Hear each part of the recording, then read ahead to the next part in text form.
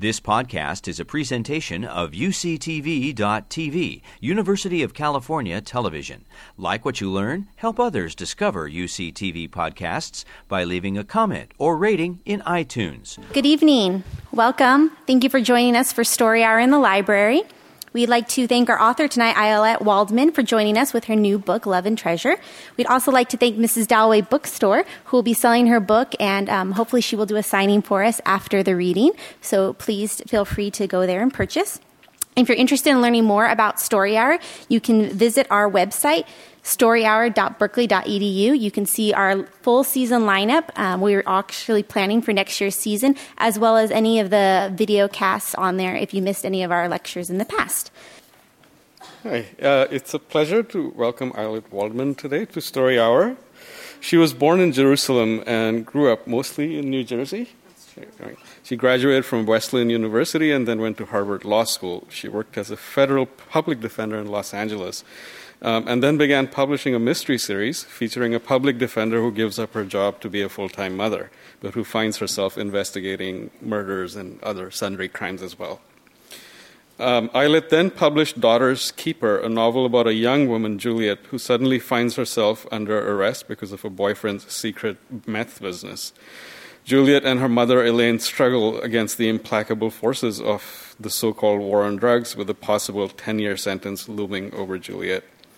The New York Times described Daughter's Keeper as a gritty novel that portrays the innocent people who are caught in the middle of this war, and also praised the book, I quote, for its incisive portrayal of Elaine as a reserved, indifferent mother who views her relationship with Olivia as a mandatory minimum sentence until she discovers in her daughter a surprising role model. Daughter's Keeper was a finalist for the 2003 Northern California Book Award.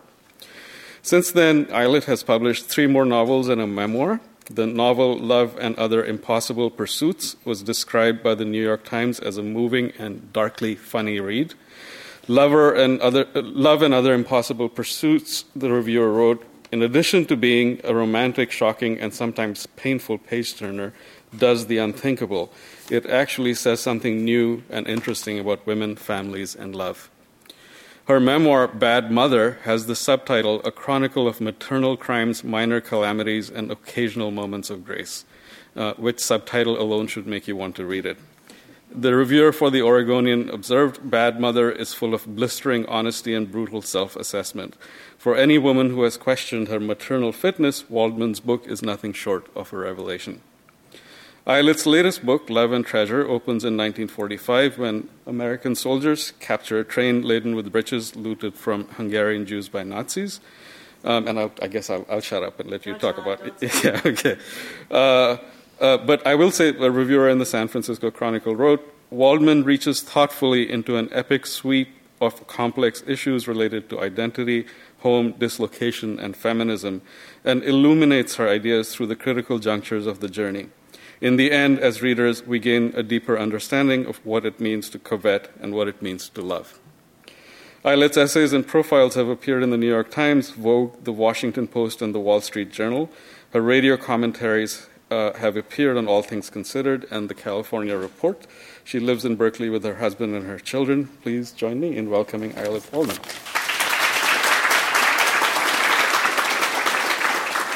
Hello. So, I'm going to do something I have never done for any book before, which is I'm not going to read from the book. I'm actually just going to do this kind of keynote PowerPoint thing and talk about the book and talk about where essentially the talk is called The Itinerary of an Idea, Finding the Gold Train. And the reason for this, I will tell you why I'm doing this. The reason for this is because a few summers ago, I was in a library in Maine with a new novelist, not a young novelist, but a new novelist who wrote a very, very good book. And it was his first reading.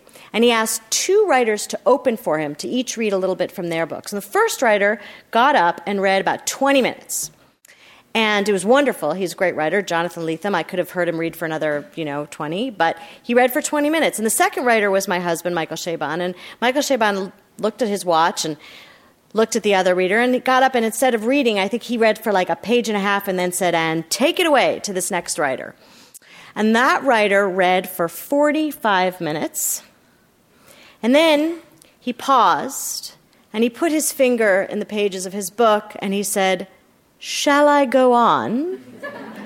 And before I could muster the strength to scream no, he then read for another 45 minutes. And it was among the most boring evenings of my life. And I vowed at that moment that I would, only under pain of death, do another reading, that I would figure out another way to talk about a book without simply reading from it. I actually like readings, but I have PTSD. So what we're going to do now is we're going to talk about this book in a different way. So there's a question in any gathering of writers that, and in any reading, in any talk, that in the Q&A, one of the very first questions invariably is this one, and it is a question all writers despise. Anyone have any ideas what it is? You must know. Where do you get your ideas? Writers despise that. It makes them squirm. Noted authors have called it the world's most annoying question. Anybody know who this is? Stephen King. So when Stephen King is asked that question, the world's most annoying question, where do you get your ideas? He answers with what I think is actually the best response, Utica. He gets his ideas in Utica.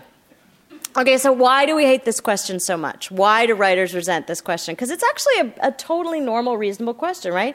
The reason we resent the question is that we fear it. And the reason we fear it is because the source of the idea is so often embarrassingly silly. So today I'm going to talk to you about where I got the idea for the novel Love and Treasure, which is out from Knopf now and available from the wonderful Mrs. Dalloway's in the corner. And yes, of course I will sign it for you. And if you don't have me sign it, I'll sign everything else in the library. So you should do as a public service to avoid the vandalism. Bring me the book to be signed. So I'm going to talk about the magical source of inspiration for this novel, which was not Utica, but Google. I Googled 3 words: Holocaust, Hungary, and art. That's how I got the idea for this novel. Obviously, that was not random typing. And what I'm going to do today is I'm going to go through each of those individual search terms and tell you how they came to be in the same search on Google and explain this incredibly prosaic and mundane the genesis of the novel. I hope that the talk won't be prosaic and mundane, but you'll have to tell me afterwards. Okay, so I grew up a fairly stereotypical young Jewish girl in the suburbs of New Jersey, which means that I was Holocaust obsessed, I think is a safe way of putting it. As a child, I was a compulsive reader, and my mother used to dread scholastic books when it would come because everybody else's scholastic book order was like Nancy Drew and Judy Blume, and mine was basically a tour through Treblinka.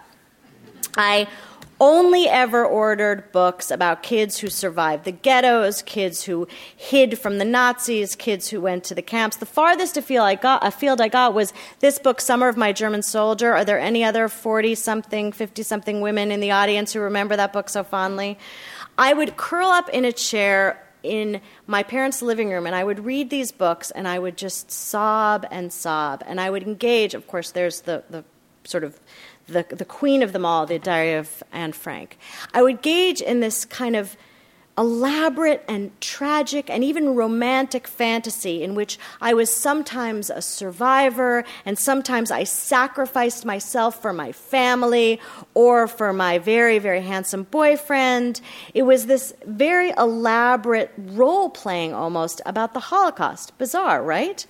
And, I don't think that I was alone in this. I mean, one of the reasons for this is that I went to Hebrew school 3 times a week. Anybody else go to Hebrew school 3 times a week? That's what they did when I was a kid. 3 times a week, Monday, Wednesdays, and Sundays for double classes. And much of the curriculum in Hebrew school revolved around the Holocaust. I mean, we were shown all of the most horrible photographs, and I'm not going to show you any truly horrible ones. But for example, This is a photograph of shoes taken from victims at Auschwitz and piled up. I couldn't stop looking at these photographs. They obsessed me. This is another photograph that's quite famous. It's bales of hair shorn from the heads of victims, also at Auschwitz. And before I began writing this book, I started thinking, why is it that so many adolescents, me included, are so obsessed with the subject of the Holocaust? I mean, I was like a totally normal kid. This is to show you just how normal I was. This is a map of New Jersey, and there is my red Aspen station wagon and my Farrah Fawcett hair. But, there is nothing in my personality that would incline me to the morbid. But I think the truth is that adolescents are inclined to the morbid. They're very busy in the project of trying to figure out who they are. And when you're an American Jewish teenager, the Holocaust figures hugely in the identity of your family, the teachers in Hebrew school.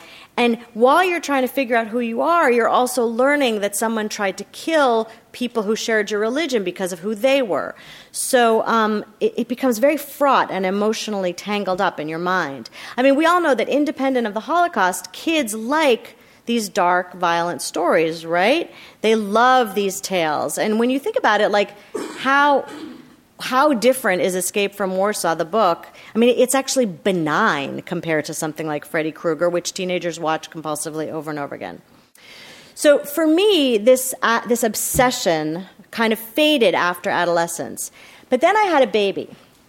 And I suffered after my first child from something called postpartum obsessive-compulsive disorder, which sounds like it means that you did a lot of cleaning, but in fact is this truly awful disorder that I had my first child before the advent of Google, my favorite idea generator.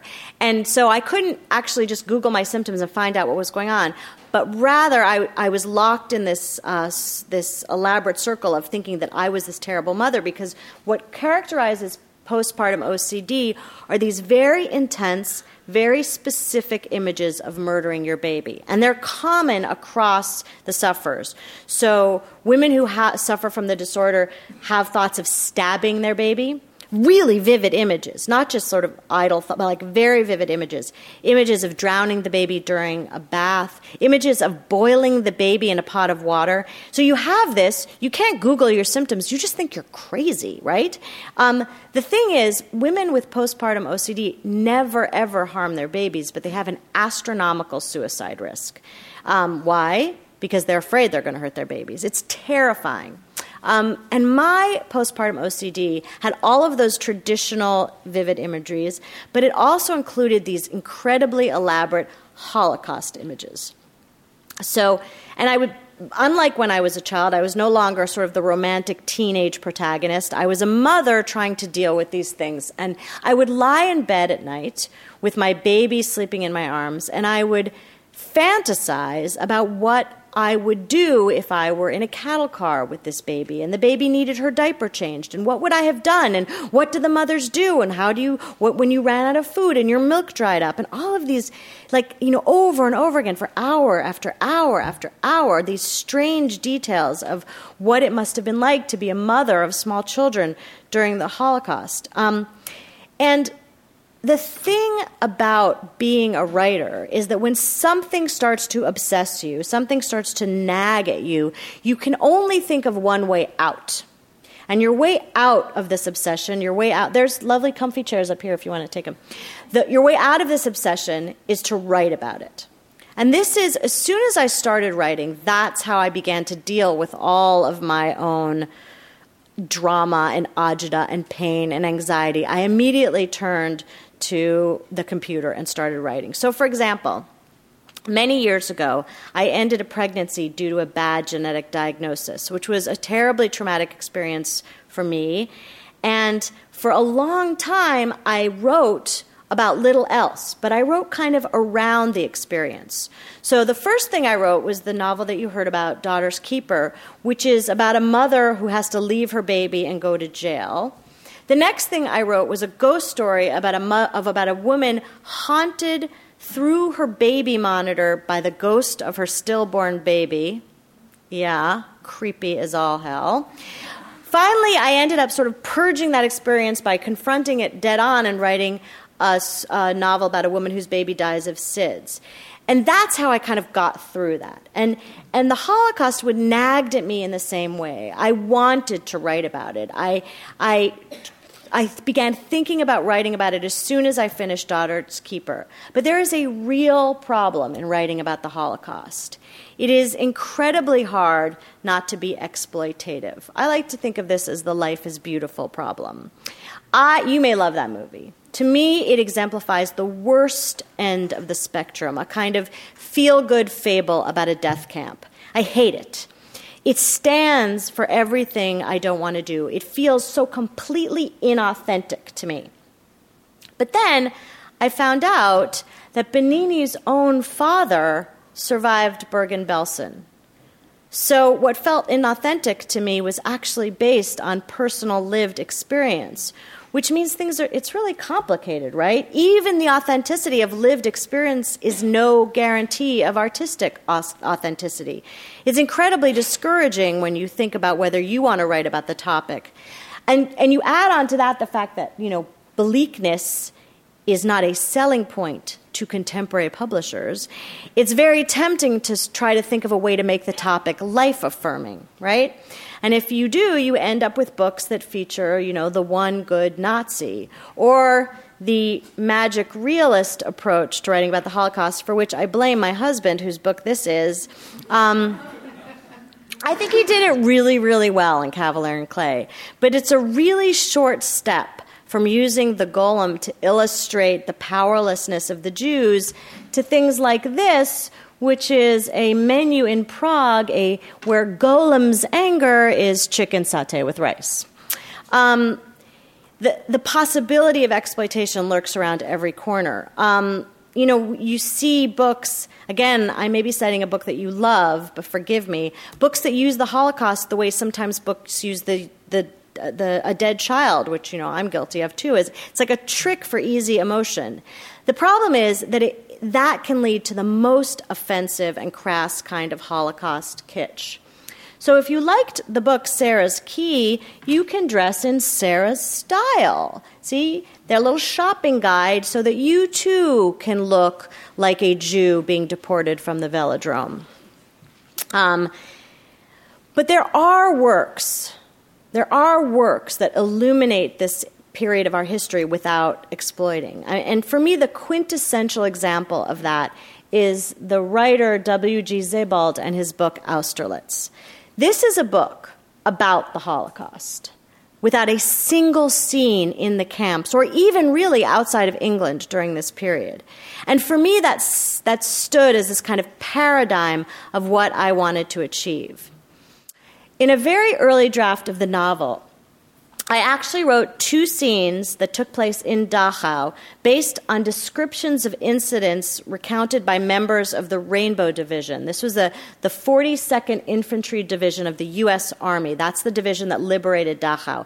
And there's this volume that you see here, all of their memoirs, written in oral histories of that time when that day and the days when they liberated Dachau. The scenes that I wrote at Dachau, the 2 scenes in particular, are, I would say, probably my best writing ever. They're full of details. They're incredibly complicated and rich. The first one is about this train that these officers found. When they pulled up, when the 1st U.S. Army Division pulled up in front of Dachau, they found this train full of bodies. I know this is a hard picture to look at. The train was full. The long cars were full, but the bodies were so recently dead that they had not yet begun to rot. There was no smell. And one photograph in particular compelled me. There was a single survivor of that train he was found by American liberators, and there's a very famous photograph here that you see here. This is an officer and an enlisted man, or maybe a sergeant, finding this single survivor of this train. But if you look at this photograph, you can see that it's composed and well lit. So what that means is that most likely the they heard a voice. That part we know because they talk about it. And they jumped up into the car, and they found the man, and they pulled him out. And then they paused for a second for the photographer to join them.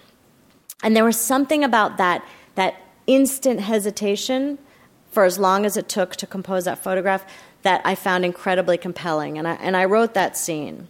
I also wrote a scene about an incident that you see here. There was an execution. There were a number of executions during the time that the Rainbow Division was in Dachau. When they first entered the camp, the SS fought back very hard. There was a remaining unit of SS officers, and they fought back. So picture the young Americans. They're walking into the camp. It's the first time any of them have seen a camp. They've heard rumors, but nobody believed the rumors, certainly not the young Americans, really believed the rumors they were hearing. And they suddenly come upon this camp, and it's full of the most horrific things you can imagine. Bodies everywhere, starving children, people. They had never seen people who looked like that. And then these SS officers fighting with them.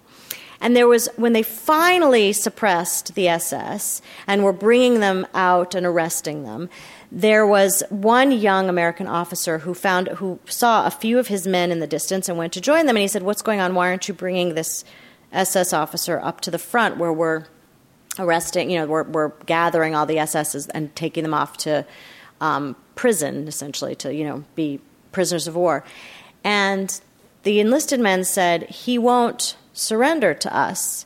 And the Nazi said, "As an officer of this rank, I am entitled, under the rules of war, to surrender to an officer of same rank or higher. And I refuse to surrender unless I am given the opportunity to surrender to a man of the same rank or higher." So they've just seen all of this death, and here's this man now citing to them the rules of war. And the young American officer lifted up his gun and he shot the SS officer in the head and killed him. That's a war crime, perhaps the most understandable war crime you can imagine. Again, amazing scene, one of the two best scenes I've ever written. And at some point I realized I had to cut both of those scenes out of the novel because I couldn't write a novel that had as one of its topics the Holocaust and avoid exploitation if I set anything in the camps. I had to write around that. I couldn't go directly there because I couldn't do it without being sentimental, and I couldn't do it without feeling like I was exploiting, that I was, one step away from a line of clothing. So what was I going to do, right? I knew I wanted to write about this. I had to purge this thing that was roiling in me, but I had to figure out the right approach, a kind of way into the material that it would allow me, if you will, allow me to be incredibly grandiose, a more Zebaldian approach rather than the other. Which leads me to my second search term, which is art. So why art? There is very famous advice given to writers: write what you know. Mark Twain is the one who said that, or Faulkner. People say different things. Somebody said it. Somebody somewhere said, write what you know. It's really good advice, right? Because what am I talking about? I'm talking about authenticity. I'm talking about lived experience and really being able to give the reader that sense of authenticity. And at first I took this advice. I mean, you heard what Vikram said. I was a former federal defender turned stay-at-home mom, dying of boredom, and I took to writing, and I wrote a series of murder mysteries about a former federal public defender turned stay-at-home mom, dying of boredom, who started solving crime.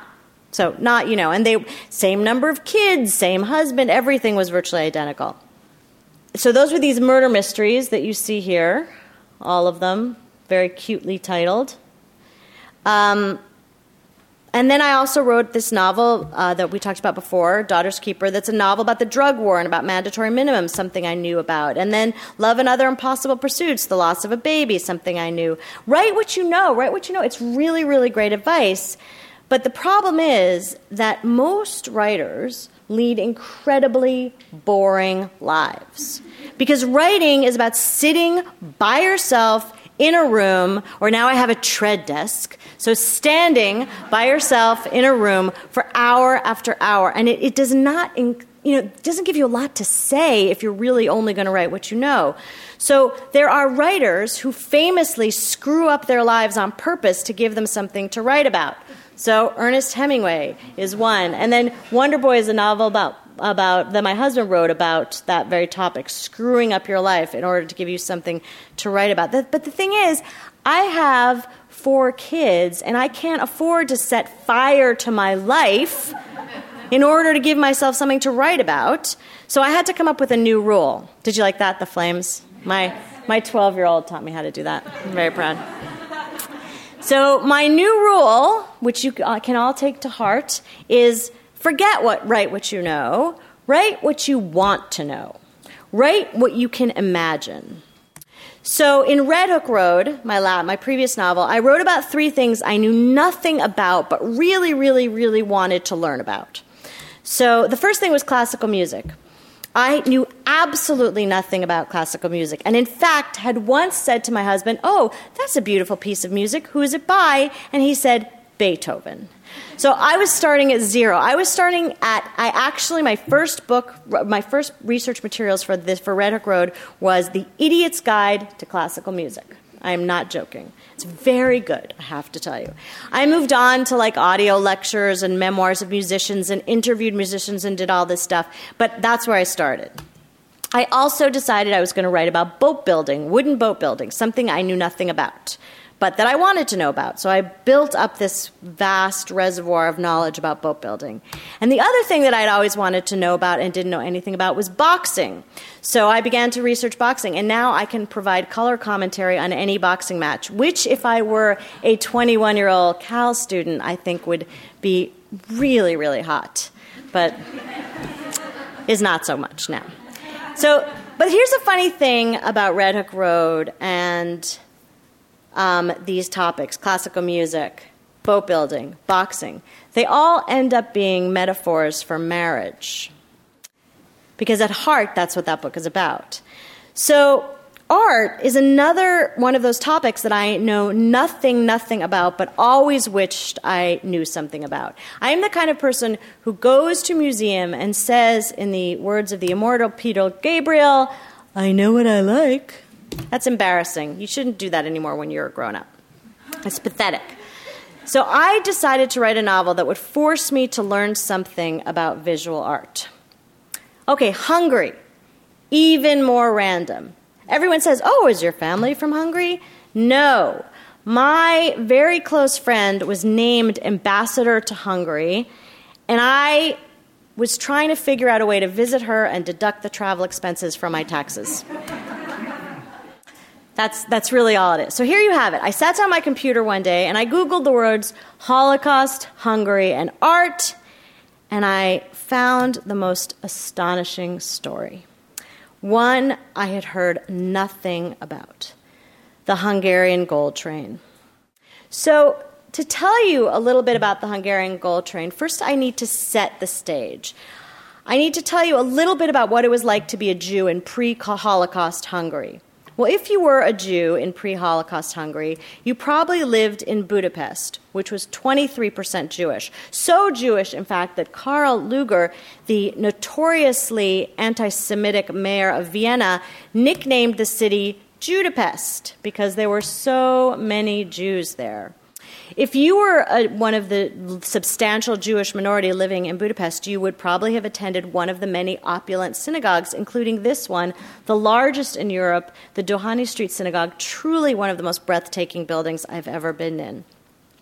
You might have been a doctor or a lawyer because almost half of doctors and lawyers in Budapest were Jewish.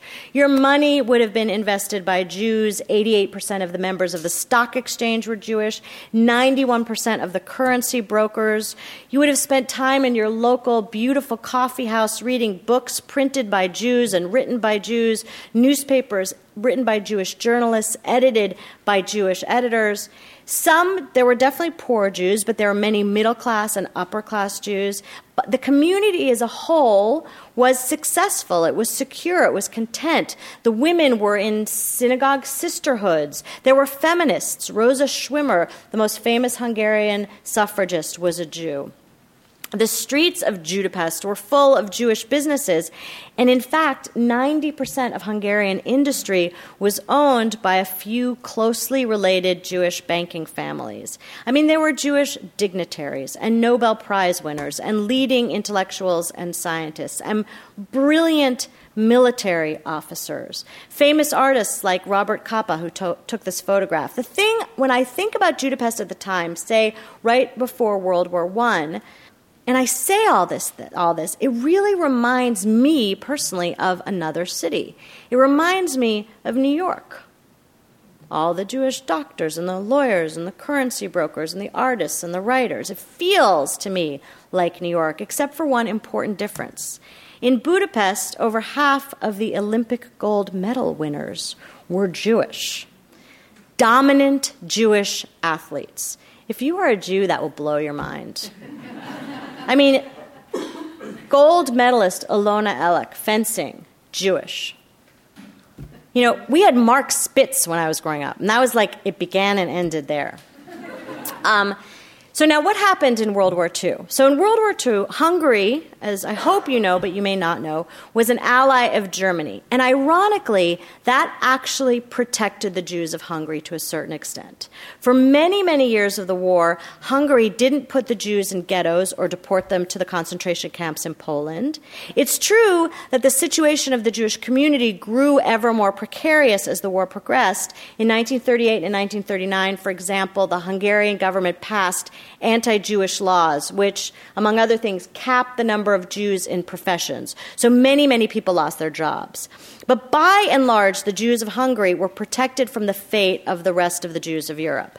There were labor brigades. This is a photograph of the labor brigades, forced labor on the Russian front, and 42,000 Jews were killed in those brigades. There were occasional massacres in the countryside, but there were no ghettos, there were no deportations, there were no camps. Up until 1944, Hungary's Jews lived in relative safety. It was only in the spring of 1944, when Hitler invaded Hungary, that the dangers became intolerable. Among the first things that happened was the Hungarian Arrow Cross, which was essentially the fascist government of Hungary, essentially their sort of version of the Nazi Party, forced the Jews to hand over their valuables. Edicts would come down that the Jews were to go stand in line at post offices, banks, and turn in their property, item by item. So one day there would be an announcement that you had to hand in your bicycles, and one day there would be an announcement that you had to hand in your jewelry, your telephones, your furs, your dishes. This photograph here is a propaganda photo of the Hungarian government meant to illustrate the stupendous wealth that the Jews were forced to turn over. At the same time as this was going on, Eichmann and a very small group of SS, 20 officers and a staff of 100, arrived in Budapest. The Russians were advancing from the east, and Eichmann announced that while he knew that they had lost the war against the Allies, there was one war that the Axis powers could still win, and that was the war against the Jews. The first thing Eichmann did is he renovated the ovens at Auschwitz to substantially increase their capacity. And then he deported nearly 500,000 Jews in less than 2 months. Virtually the entire population of Hungary outside Budapest. Imagine that, 500,000 people deported in less than 2 months. They were deported to Auschwitz. Most of them were not even processed into the camps. They were sent directly to the gas. Every single person you see in this photograph, every one of these children was gassed immediately after. At the same time, the Jews of Budapest, who were not by and large deported, but they were going through their own torment, disease, starvation, periodic massacres. You had a 50% chance of survival if you were a Jew in Budapest. You could find yourself, as these women were, gathered up randomly in the street, walked to the shores of the Danube River, shot and thrown into the river. But a 50% chance of survival was huge compared to the countryside, where your chance of survival if you were a Jew was a mere 10%. Many of the Jews who survived in Budapest survived because of the courage of foreign government officials, like Raoul Wallenberg of the Swedish embassy, the Swedish embassy and some others tried to provide shelter and protection to the Jews of Budapest. Meanwhile, as all this is going on, the property of the Jews is being gathered, it's being sorted, much of it is being stolen, but much of still remains in the hands of this bureaucratic agency called the Jewish Property Office. Okay, so Russia's invading, the Russian army is closing in on Budapest. You can see these are the Cyrillic letters, they're changing the name. And Arpad Toldi, the bureaucrat in charge of the Jewish Property Office, concocts a plan to get this Jewish loot out of Hungary. He loads it onto a freight train and sends it off to Germany. So what was on the train?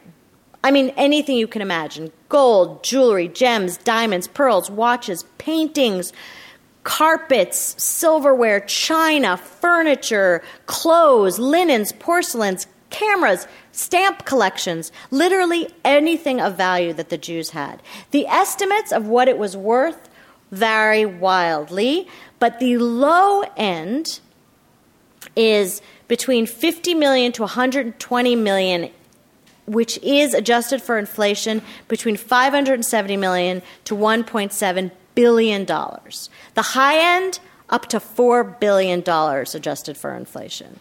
Toldi, the head of the Jewish Property Office, skimmed a lot of the most valuable stuff from the train, the gems, the gold, the currency, and much of that was never found because he hid it in the Austrian countryside.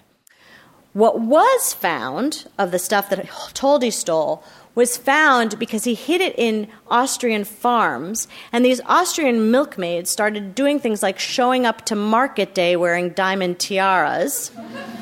And the French, who by then were in control of that area, were like, that doesn't make a whole lot of sense. Why is she milking the cow while looped in pearls?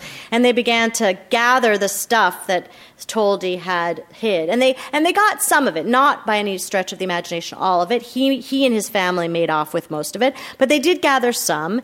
And they turned it over to the Hungarian government, which by then was a Soviet government, right, because they'd been invaded by Russia. And they said, okay, give this back to the people it was stolen from. Now, meanwhile, the Jews of Budapest who are alive, they have receipts, pieces of paper saying what they turned in and when. So the Jews of Budapest are like, great, give it back to us. That's our stuff. And what happens is then the Soviet government says, who knows? Who knows who this belongs to? We're just going to keep it.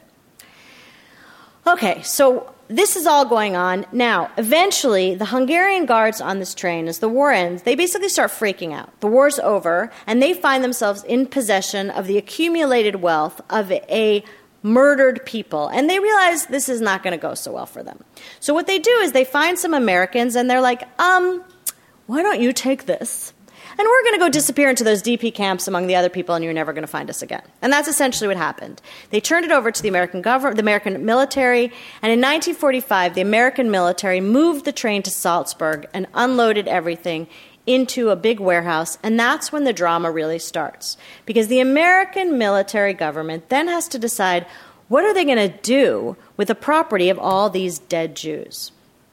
At the time, there were about 850,000 Jews in displaced persons camps in Austria and Germany. There were survivors from all over Europe, other people as well, not just Jews, in fact, mostly not Jews, but those other people, the forced laborers, the German Volksdeutschen who had immigrated, all of those people, they had homes to return to. But when the Jews tried to return to their cities and their villages, they often had to confront pogroms, and Jews who had survived the camps were then murdered when they tried to go back to their houses. So they stayed in these DP camps, and it was a huge drain on American resources. The U.S. government, the military government, had to pay for food, clothing, education. If you'll note in this picture, these DP children are studying Hebrew, which you'll understand why in a moment. There were tens of thousands of orphans left without parents to care for them. And the Americans had to provide health care and emotional care. And at the same time, the DPs, for the first time, they actually felt like they had a future, and they began making new lives, getting married.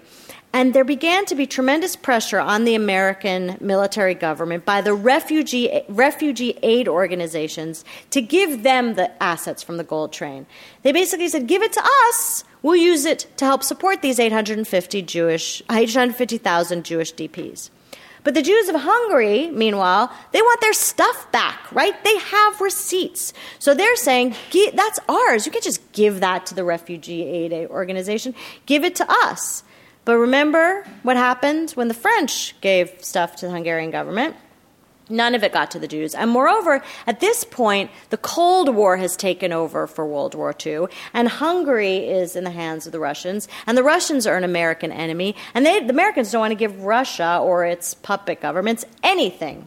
So you have the refugee aid organization saying, give it to us. You have the Jews of Hungary saying, are you out of your minds? That's our stuff. And then a third group comes forward. A group called Mossad La'aliyah Bet, which has nothing to do with Mossad, it's just the same word. At this time in Palestine, there was a British mandate of Palestine. The British governed Palestine. And the British had put a stop to any immigration of Jews to Palestine. During the war, after the war, and there began to be this huge push for illegal immigration to Palestine.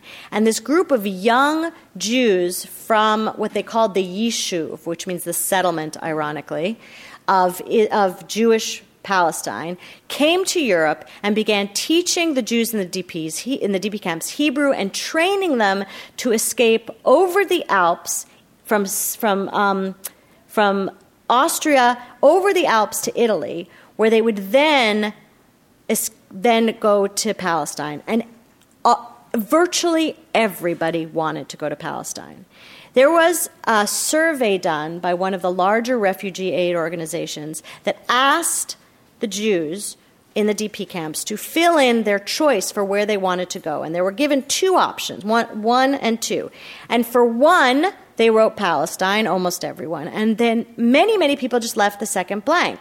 And then the surveys were returned to them, and they were told they had to fill in something in the second for choice number two. And thousands of them wrote the word crematoria. They really wanted to go to Palestine. So after they would get to Italy, they would be loaded onto these huge ships to run the British blockade of Palestine. And if you've seen the movie Exodus or read the book, you know what I'm talking about. This was a tremendously expensive endeavor. The Jewish Agency, which was an organization at the time, went to the American military government, and they said, listen, we're spending all this money, don't tell the British, to smuggle these Jews to Palestine. You want to get rid of these Jews. They're costing a fortune in these DP camps. Give us the assets from the gold train, and we will use it to fund this illegal immigration. So you've got all of these different groups trying to get the property. And while this is taking place, the treasure, right, is just sitting in a warehouse, guarded carefully, correct? Not exactly. At the same time, you have these high-ranking U.S. Army officers who are now stationed in Europe to oversee post-war and Marshall Plan reconstruction. And they are living in houses taken from Austrian wealthy, sometimes nobility. And what the Austrians did before they turned over their houses is they stripped them bare. So the American general would get to his house and it would have nothing in it. No furniture, no sheets, no towels, no dishes.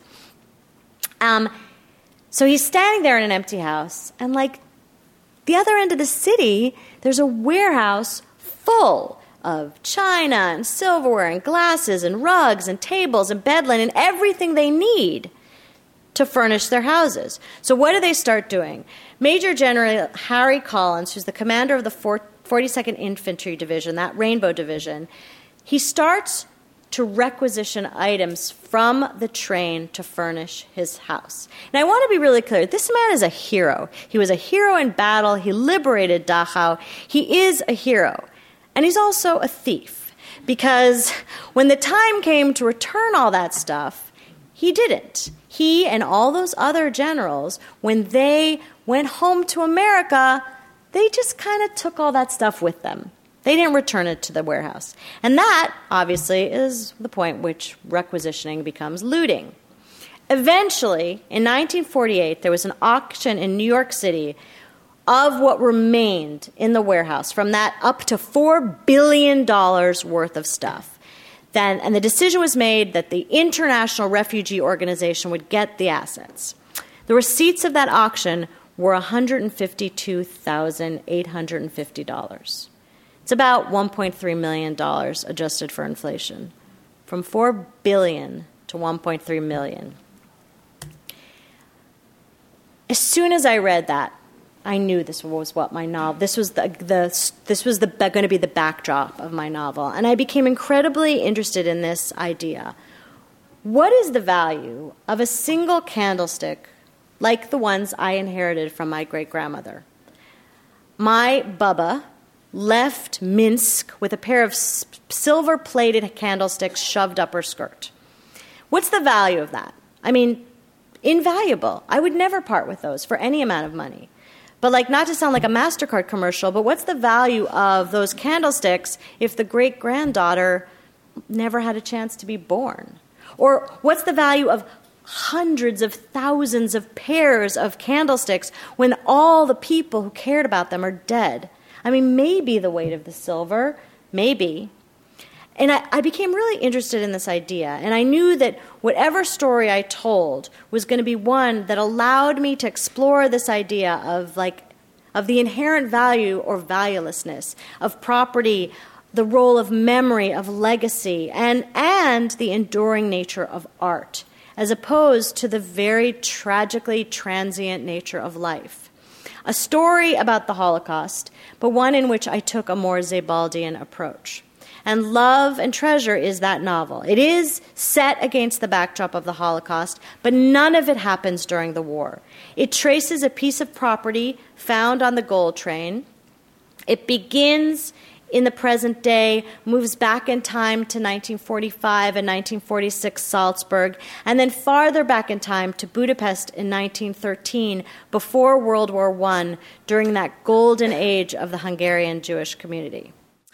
I will tell you one more thing, which is that the story of the gold train was resolved, as many things are, in litigation, and eventually some survivors, some lawyers sued on behalf of Hungarian survivors of the Holocaust, and the American government settled for a certain amount that was then distributed. I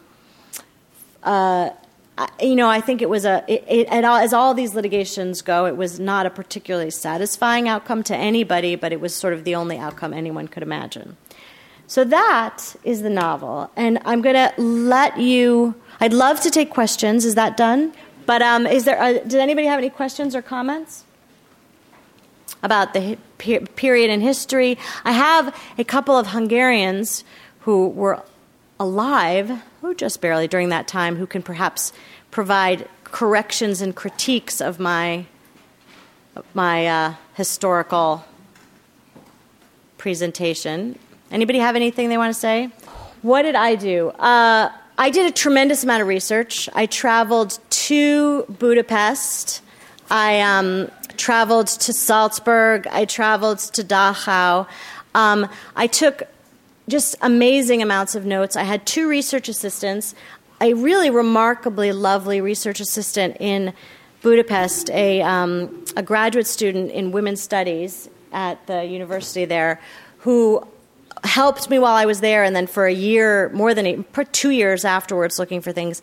And then I had a graduate student in Salzburg that I took to calling Madchen, because I felt after a while that she would have been very, very comfortable in Hitler's youth group for young women. There was a constant battle over who was in charge of what I was going to write about, me or this 19-year-old Austrian girl. I won, but really just barely. I did this, I sifted through microfilms. One of the things that was most interesting to me were not necessarily the articles in these newspapers, but the advertisements, anything to immerse myself in the time and the period.